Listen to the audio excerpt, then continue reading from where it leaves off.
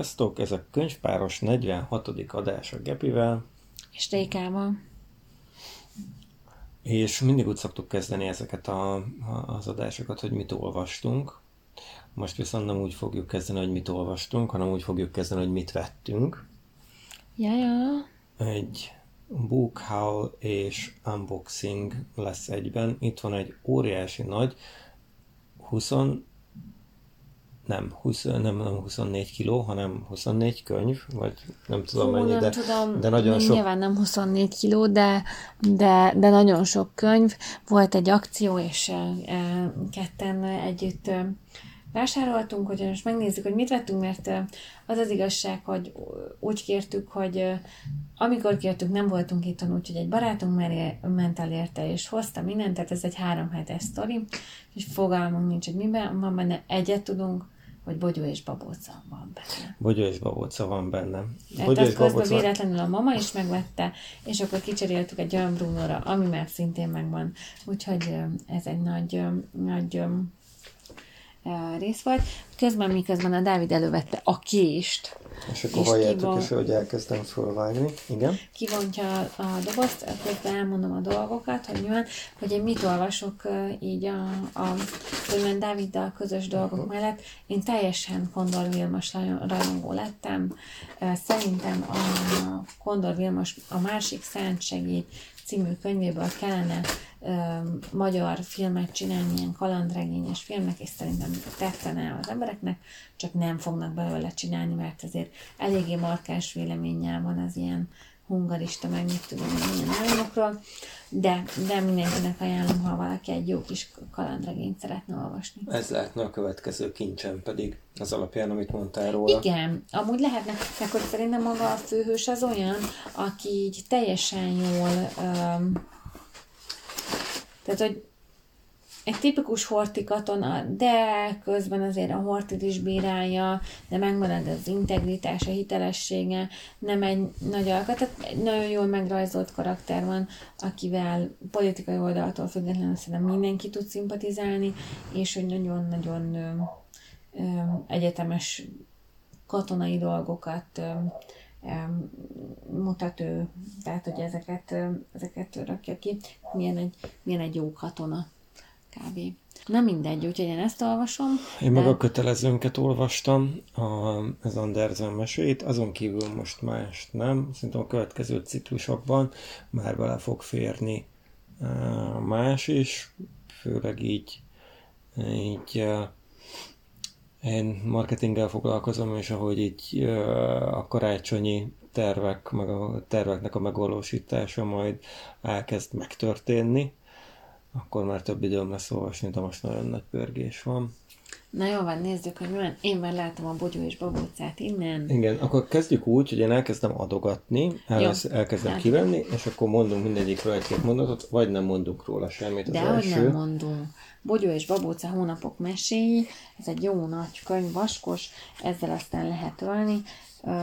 Ebben van olyan sztori szerintem, amit már így ismerünk meséből, mindenből, de hát ez nagyon-nagyon jó lesz. Ezt fogja szerintem hozni a Mikulás, vagy valamilyen. Ez biztos, hogy nem adjuk most neki oda csak úgy.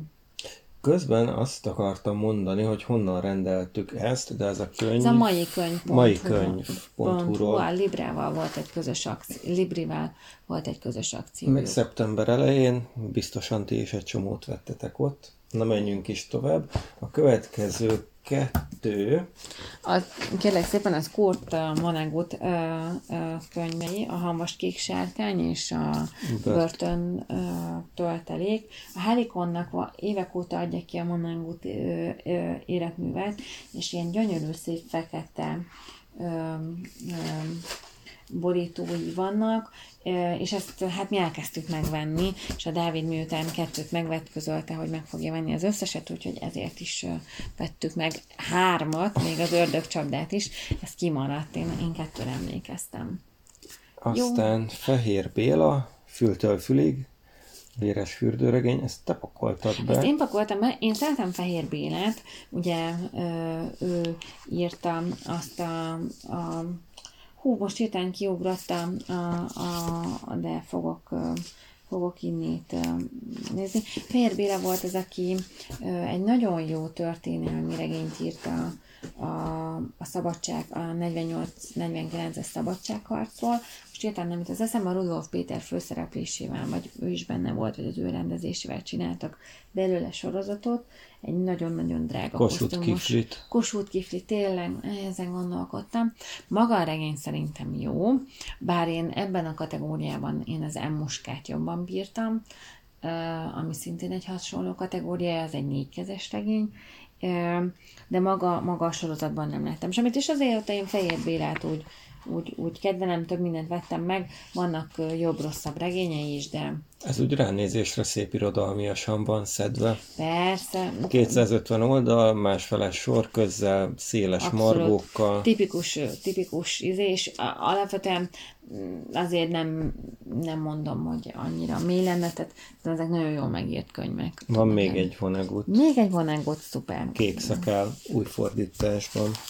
Na jól van. Mehetünk is tovább. Forgács András, Élő kötet nem marad.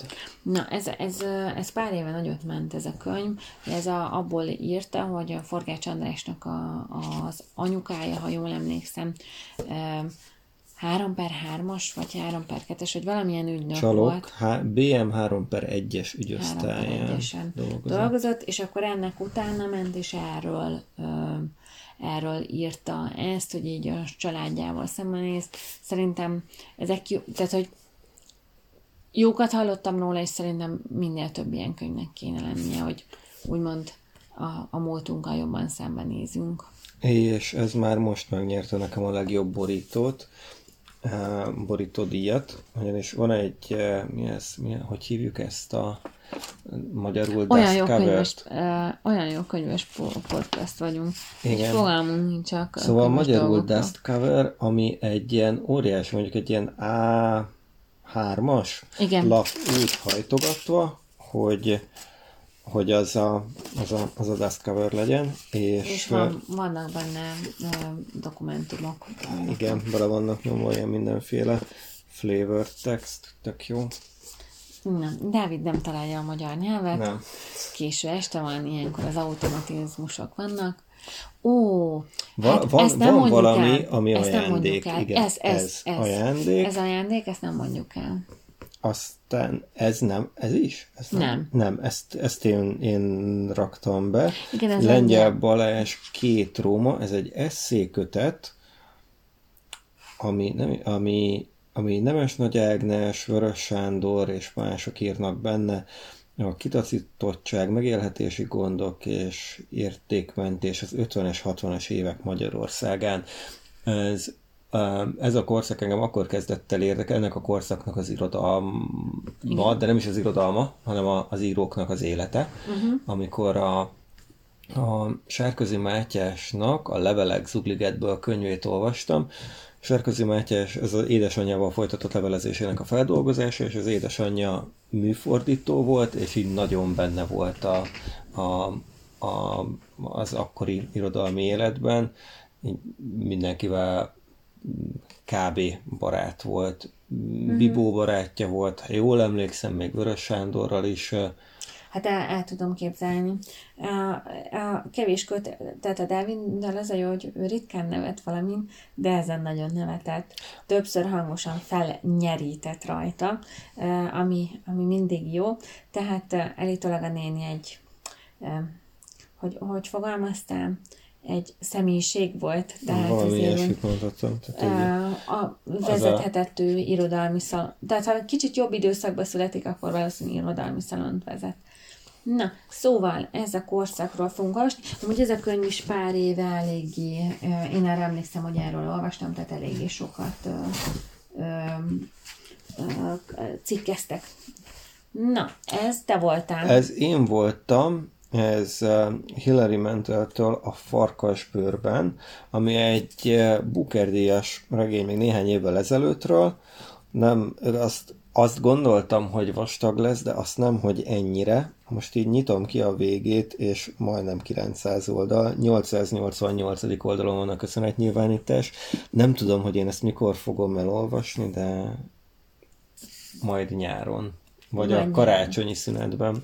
Na jól van. Mondjuk lehet, hogy ennek nekiállok, hogy a karácsony, hogyha mondjuk úgy december elejére kész leszek Jézusom, ez még súlyos is. célommal, ami mennyi 24 könyv talán az évre. Hát neked 24, nekem 42, tehát így.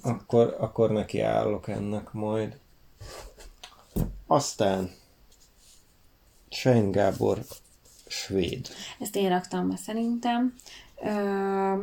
Én erről a könyvről hallottam, de már fogalmam nincs, hogy miért raktam be ide, adod egy pillanatra. Ha jól emlékszem, azt hiszem azt olvastam róla, hogy egy nagyon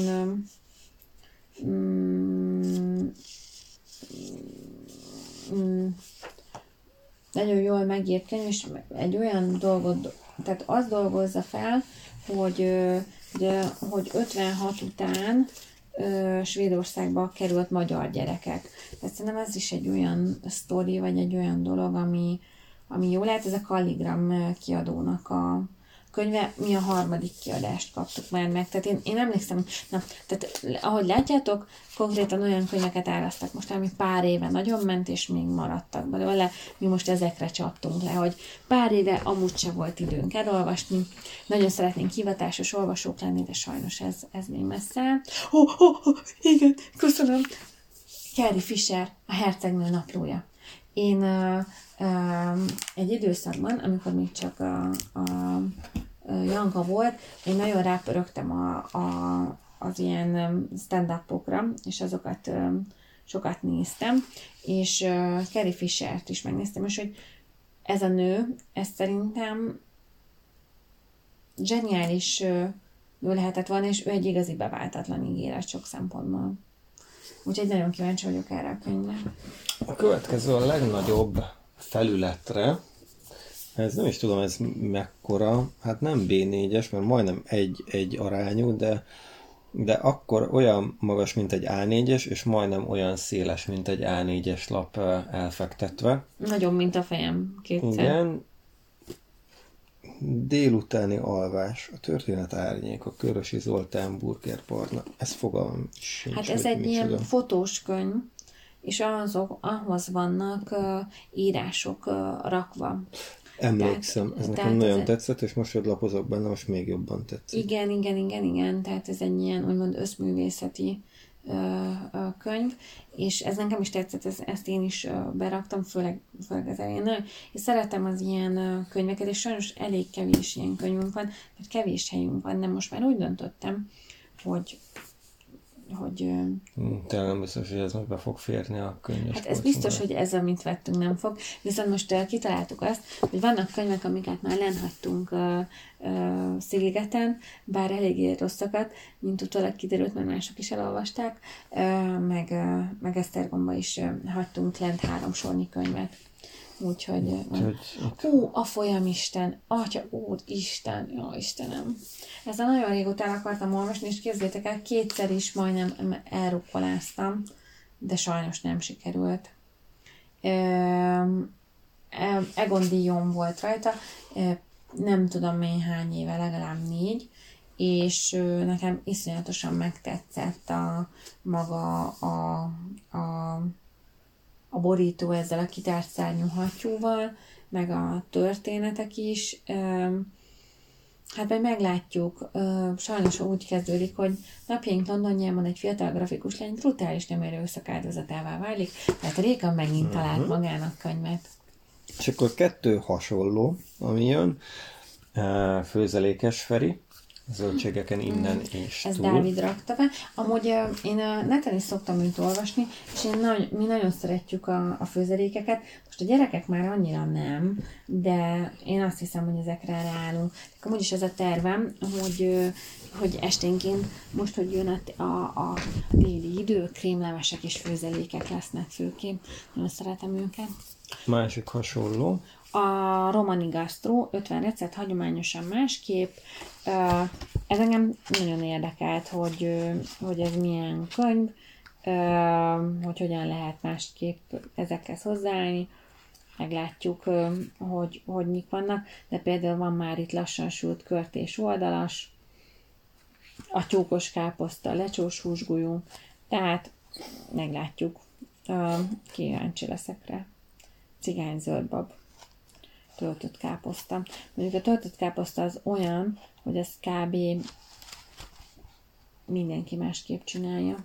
Én nagyon megijedtem, amikor a Dávid nagymamája a töltött káposztában nem rak piros paprikát.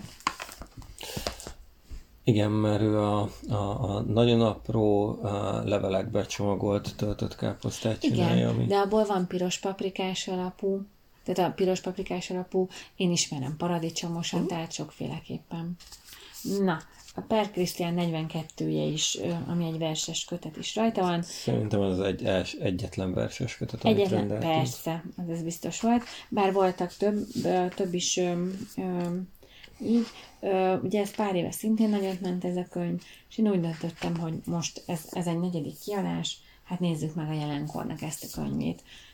Próbálkozok a gyerekverseken kívül más versekkel is, ez így 30 fölött újra nekiálltam a verseknek. Ez Roberto Bolaño. Nem tudom, valahogy így. A science fiction szelleme.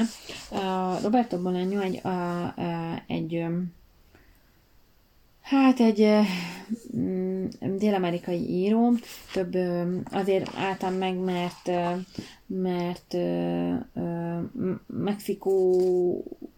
mexikói történeteket ír, de eredetileg nem ott született, és ő a Vadnyomozók című könyvvel robbant be így úgymond a világirodalom térképére, viszont az egy borzasztóan hosszú regény, tehát én azt többször megnéztem a könyvtárba, és egyszerűen nem bírtam magam rávenni, hogy kivegyem, mert kb. A farkasbőrben plusz még pár plusz valami, és hogy én nem, úgyhogy úgy döntöttem, hogy ezt most megnézem, hogyha tetszik a stílusa, akkor elszállom magam.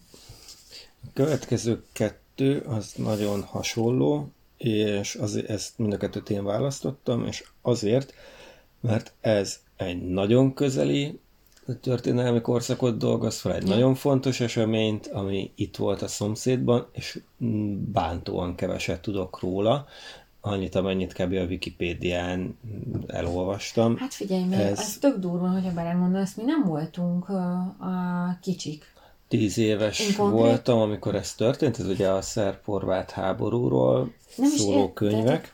Hogy gondold el, 10 éves vagy, és nem tudod, hogy mondjuk, nem tudom, már 200 kilométerre arrébb mi történik. Én se tudtam. Én tudod, honnan tudtam erről az egész háborúról? Először. A vészhelyzetből. Kovács doktor alapján. És akkor kezdtem el így utána kérdezgetni, ugye akkor még nem volt ez a meggooglizod a dolgokat, meg minden, mert mi olyan öregek vagyunk, hogy mi még a tárcsázós netnek is nagyon örültünk. Tehát, hogy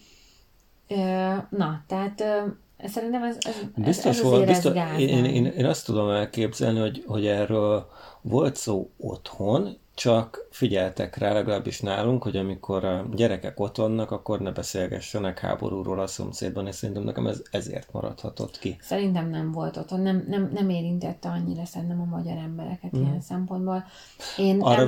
Én emlékszem, hogy mentek repülők, tökre emlékszem a repülőkre, megkérdeztem, és emlékszem, hogy anya azt mondta, hogy csak hozzánk közel van egy reptér, és emlékszem, hogy mondta, hogy hát ezek csak ide mennek a szomszédba. Rohadtul nem oda mentek a szomszédba, és nem annyian voltak, mint amennyien ott leszoktak szállni. Pedig mi még mentünk Horvátországba a háború vége utáni néhány évben. Horvátországban nyaralni, akkor emlékszem, hogy vége volt a háborúnak, de hogy még nem volt biztonságos volt lejutni a tengerpartra, de azért úgy mindenki egy kicsit tartott akármitől. Tehát úgy feszültség volt, ezt éreztem a szüleimben, meg azokban is, akikkel mentünk. És akkor a 2 könyv, mert hogy a címeket nem mondta, meg a szerzőket. Igen. Király Kinga Júliától Apa Szarajevóba ment, a másik pedig Ivana Podrozsicstól a Hotel Zagorje. Úgyhogy így elsőre, meg a fülszöveg alapján ezek nagyon hasonló regények. nők írták, és a háborúról szól, és az édesapa elvesztéséről. Kíváncsi vagyok. Ezt a kettőt, ez a kettő olyan lehet, amit akár össze is olvashatnánk, és nem is olyan hosszúak, tehát hogy viszonylag könnyen befogadhatóak. Hát, Dávid, felhoznám ebben az adásba is az Orgia című könyvet, ami egy rövid könyv, de nem könnyen befogadható. Tehát ez alapján nem ítélünk. És ahogy mondani szoktuk, és akkor most valami teljesen más, jelenlét, így beszél a tested, Amy Cuddy-tól. Ezt én raktam be, mert nagyon olcsó volt, és úgy gondoltam, hogy meg fogom, tehát hogy ezt így el fogom olvasni, hogy mit hoznak ki. Én szeretek ilyen könyveket olvasni, csak sose olvasom őket végig. Van egy másik ajándék, amire, hogy így ránéztem, ez szerintem... Ezt kinek ajándék?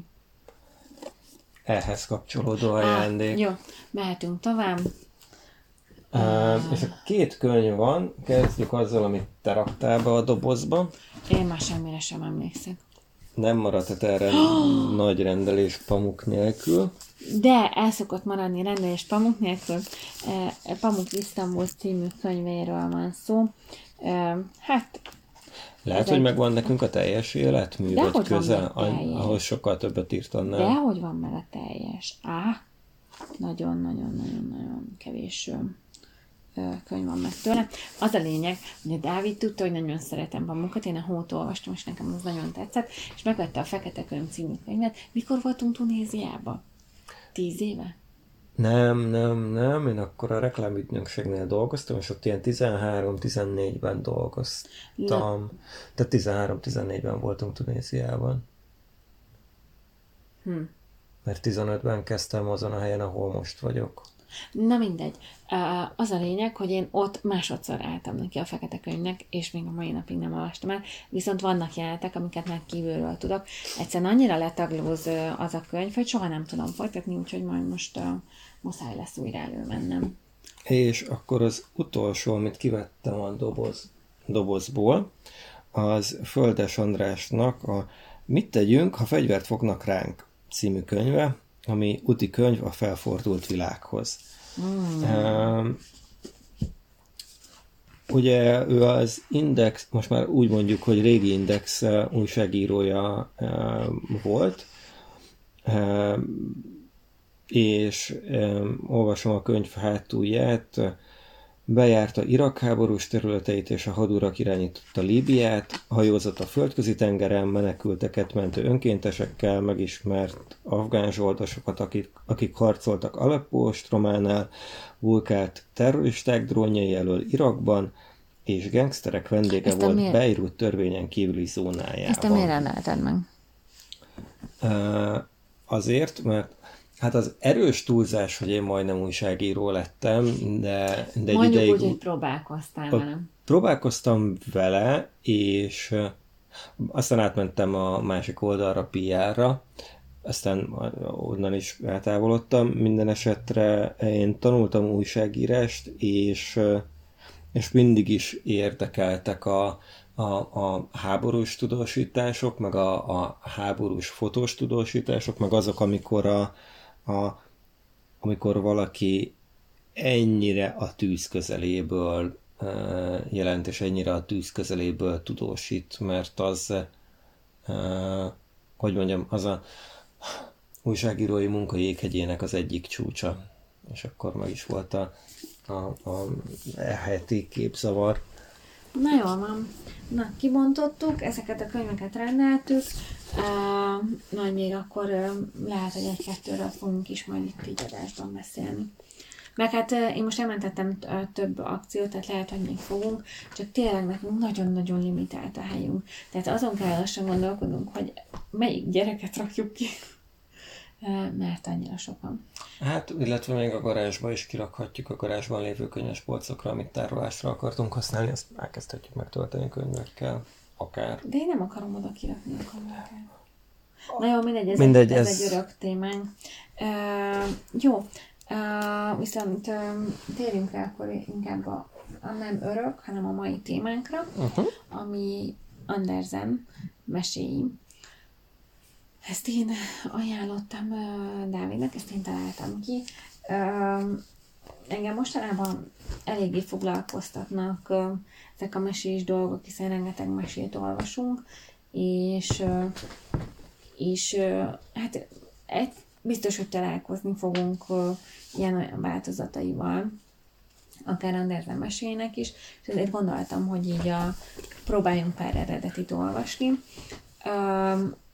Hát bevallom őszintén, nem volt egyszerű. Egyrészt én folyamatosan elaludtam. Tehát én konkrétan altató mese volt ez. Tehát nem tudom, valószínűleg kicsit a stílus is, ami nekem sokszor negédes, sokszor ilyen aranyos. Engem alatadtak ezek a történetek. Tehát akkor működik, mint esti mese? Kizárt, hogy ezek esti mesék. Tehát egyáltalán, ugye Dávid nagyon lelkes volt, hogy akkor ezt majd nagyon kell fogja mesélni, és akkor volt olyan családunk, aki mondta, hogy talán még ehhez ő kicsi, és én azt gondolom, hogy ezek a mesék nem gyerekeknek való mesék.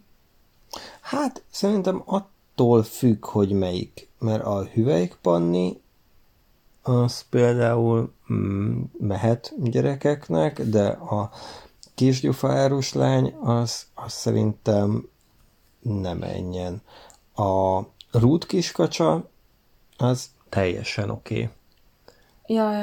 Persze. A Rendíthetetlen ólomkatona olyan feles. Azt nem tudom. Szerintem nem.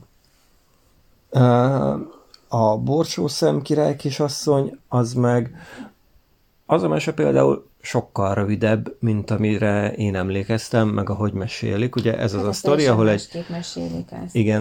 ahol egy borsót raknak az ágykeretre, és akkor ráraknak 20 méternyi dunyhát, és rosszul alszik a király kisasszony.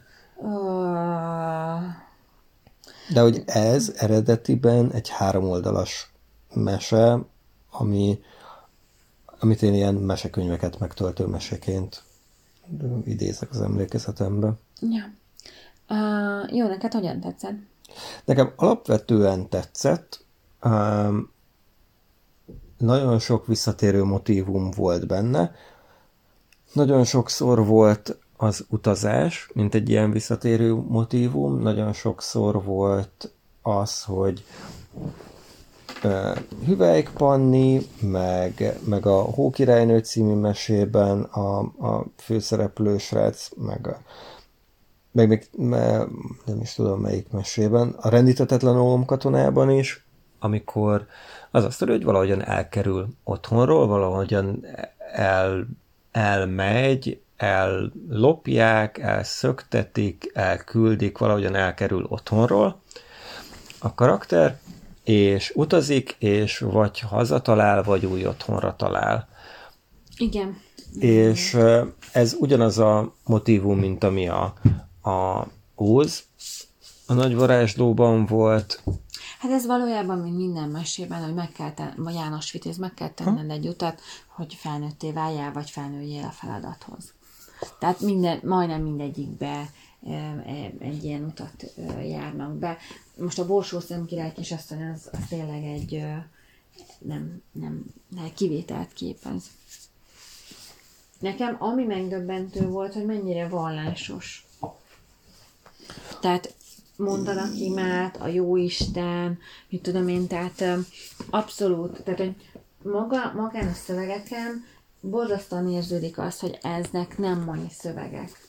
Tehát ezeket nem most írták, és tele van olyan kifejezéssel, bármivel, ami akkor Andersen idejében teljesen oké volt. Tehát nyilván ő a saját országában egy keresztény ember volt, és hogy feltűnően sok van benne, hogy mindenki imádkozik az Istenhez, vagy csak a Jóisten segíthet. Tehát sok ilyen van benne. Most megakadtál. De Megakadtam, mert azt akartam mondani, hogy jó eséllyel protestáns volt, mert hogy Hans Christian hát nem tudom. Andersen, szóval ő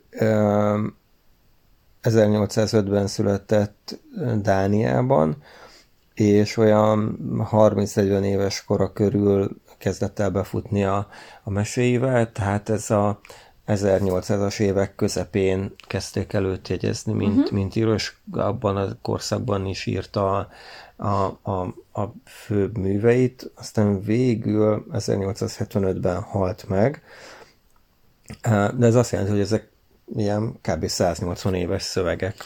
Igen, és teljesen jó 180 éves szövegek ilyen szempontból, tehát hogy nem azt mondom, csak ezt a 180 évvel ezelőtt lehetett ezt szerintem jól olvasni.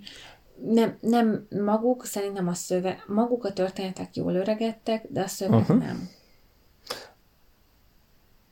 Igen, és az, hogy a történetek jól öregedtek, ugyanúgy jól öregedtek, mint az Óz, vagy mint a Pinocchio, amiket eddig olvastunk, és én attól félek, hogy a mostani mesék nem fognak ilyen jól öregedni. Szerintem pont, hogy a mostani mesék jól fognak öregedni, mert sokkal egyszerűbb a nyelvezetük. Tehát azok a mesék, amiket most vannak, tehát itt nagyon sok ciráda megnyelva, tehát én pont még egy Bogyó és Babóca nem fog jól öregedni. Ne izéljen már, Dávid. Tehát biztos, tehát hogy itt azért sok minden benne van. Nekem nem tudom, hogy neked feltűntek-e, de hogy maguk a szereplők, azok nagyon feketék-fehérek.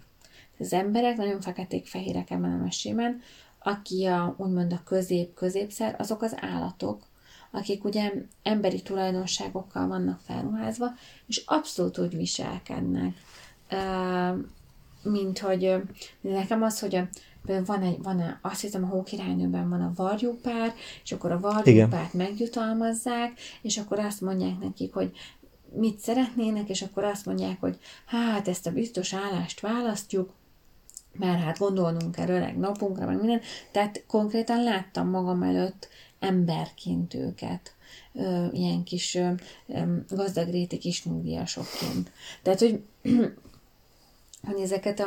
ezeket a tipikus emberi tulajdonságokat, ami nem is rossz, nem is jó, azok mind az állatok testesítik meg. Tehát olyan volt nekem, mintha minden ilyen típusú,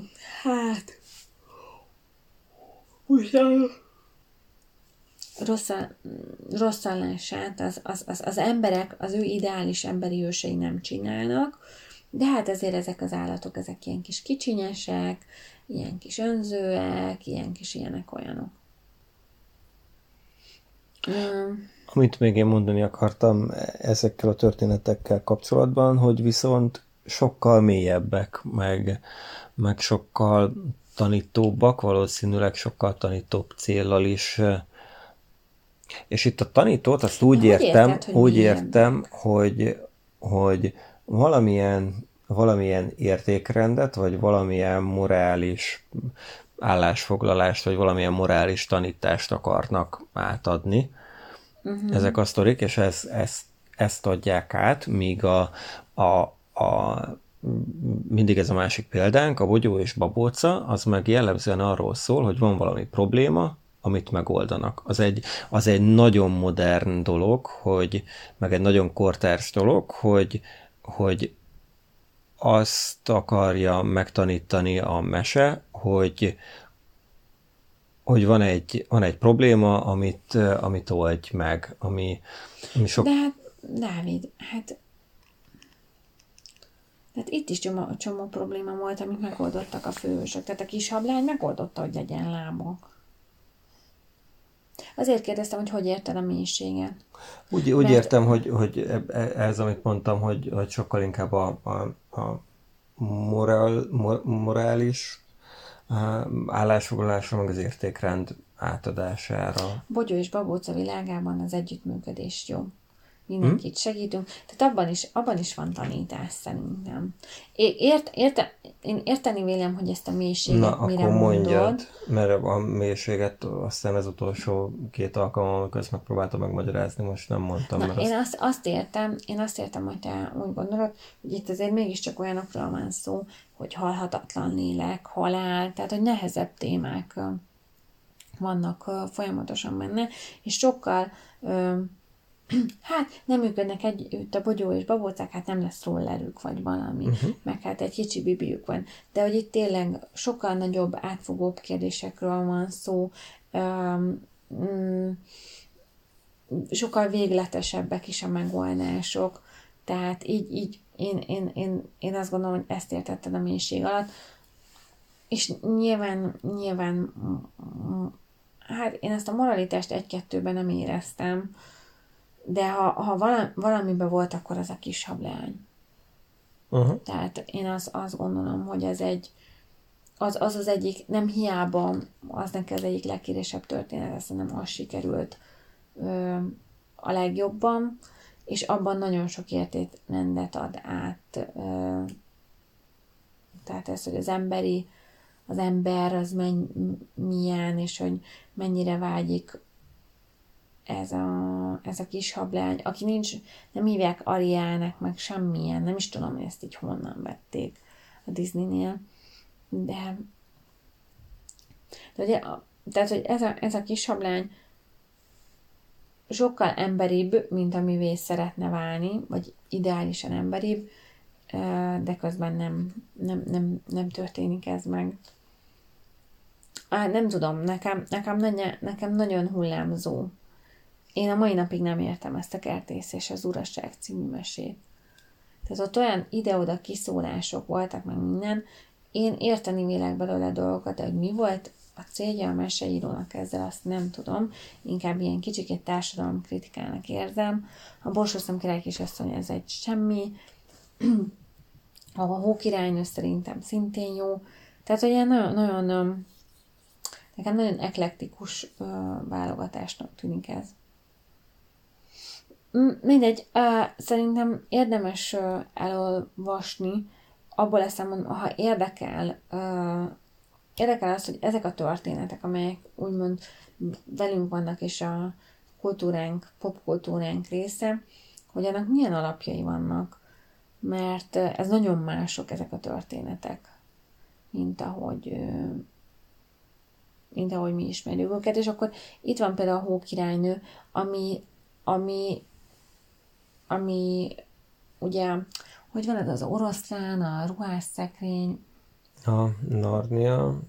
Narnia, tényleg. Tehát abszolút ilyen hasonló, tehát biztos, hogy Andersen iklette valamennyire az írót is, mert nagyon-nagyon sok hasonlóság van a Hókirálynő alakjában. Elnézést kérek, bocsánat, csak nekem legyen akkor ez a pisit. Legyen ez az utolsó. Hát nem lehet ez az utolsó. A Hókirálynő lehet az utolsó. Hát nem lehet ez az utolsó, mert most mit is olvasunk a következő 2 hétben? A Tamási Áron Ábel a rengetegben. Jézusom, én ezt még el se kezdtem. Én sem kezdtem el még. De nem baj, az meg lesz, az nem egy hosszú könyv. Nem, én konkrétan ezen a hétvégén akarom elolvasni. Na de várjál, és utána mi legyen? Ahhoz nekem semmi közöm. Mi az, hogy neked semmi között hozzá, Bognár neked kell. Ó, atya világ, mama mia. Ezt én most elfelejtettem, hogy ezt nekem kell kitalálni. Hát akkor mondjuk az egyik háborús regény. Nem szeretném, mert ez nagyon lutri lehet. Lehet olyan könyv is, ami annyira nem jó. Nem szeretném. Per Krisztián, és akkor mi az? Biztos, hogy elolvassuk? Igen, tehát hogy az betűre nem sok, és akkor legalább lesz a 50 adásonként 2, vagy 25 adásonként 1 verses kötet. Hát ezt most megoldotta Dávid, akkor legyen a Per Krisztián 42.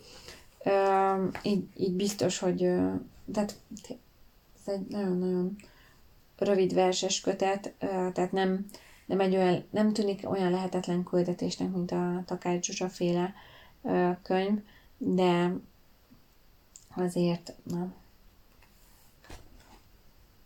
Hát jó, legyen az.